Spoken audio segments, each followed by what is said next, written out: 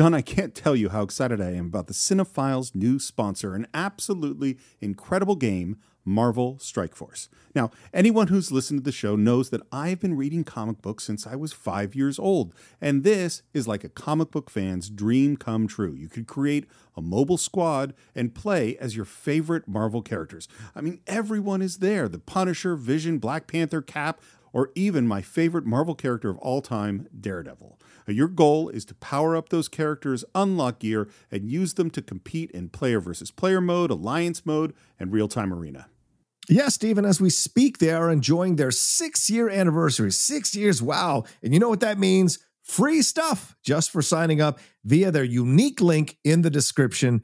The anniversary consists of weekly events and bonuses. If you complete each event, you can receive special rewards and skins.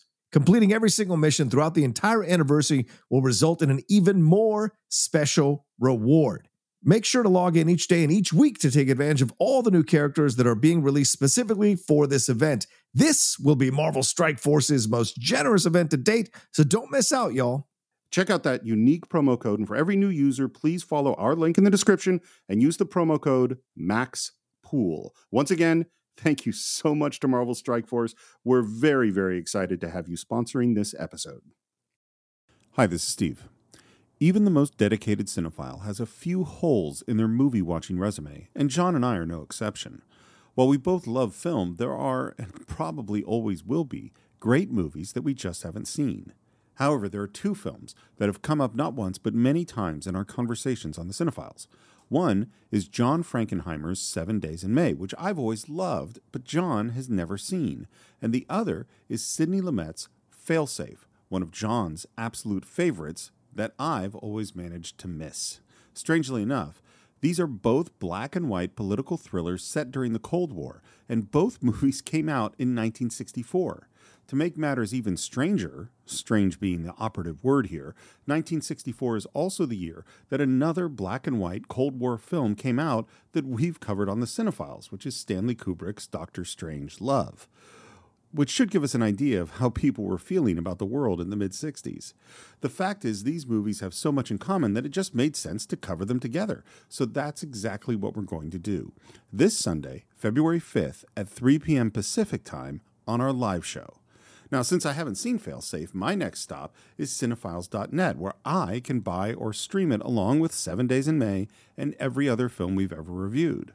And if you happen to support the show on patreon.com/thecинephiles, right now, you could be listening to John and I discuss this year's Oscar nominations. So that's Oscar noms on Patreon and a double feature of Failsafe and 7 Days in May live this Sunday at 3 p.m. Pacific on our YouTube channel.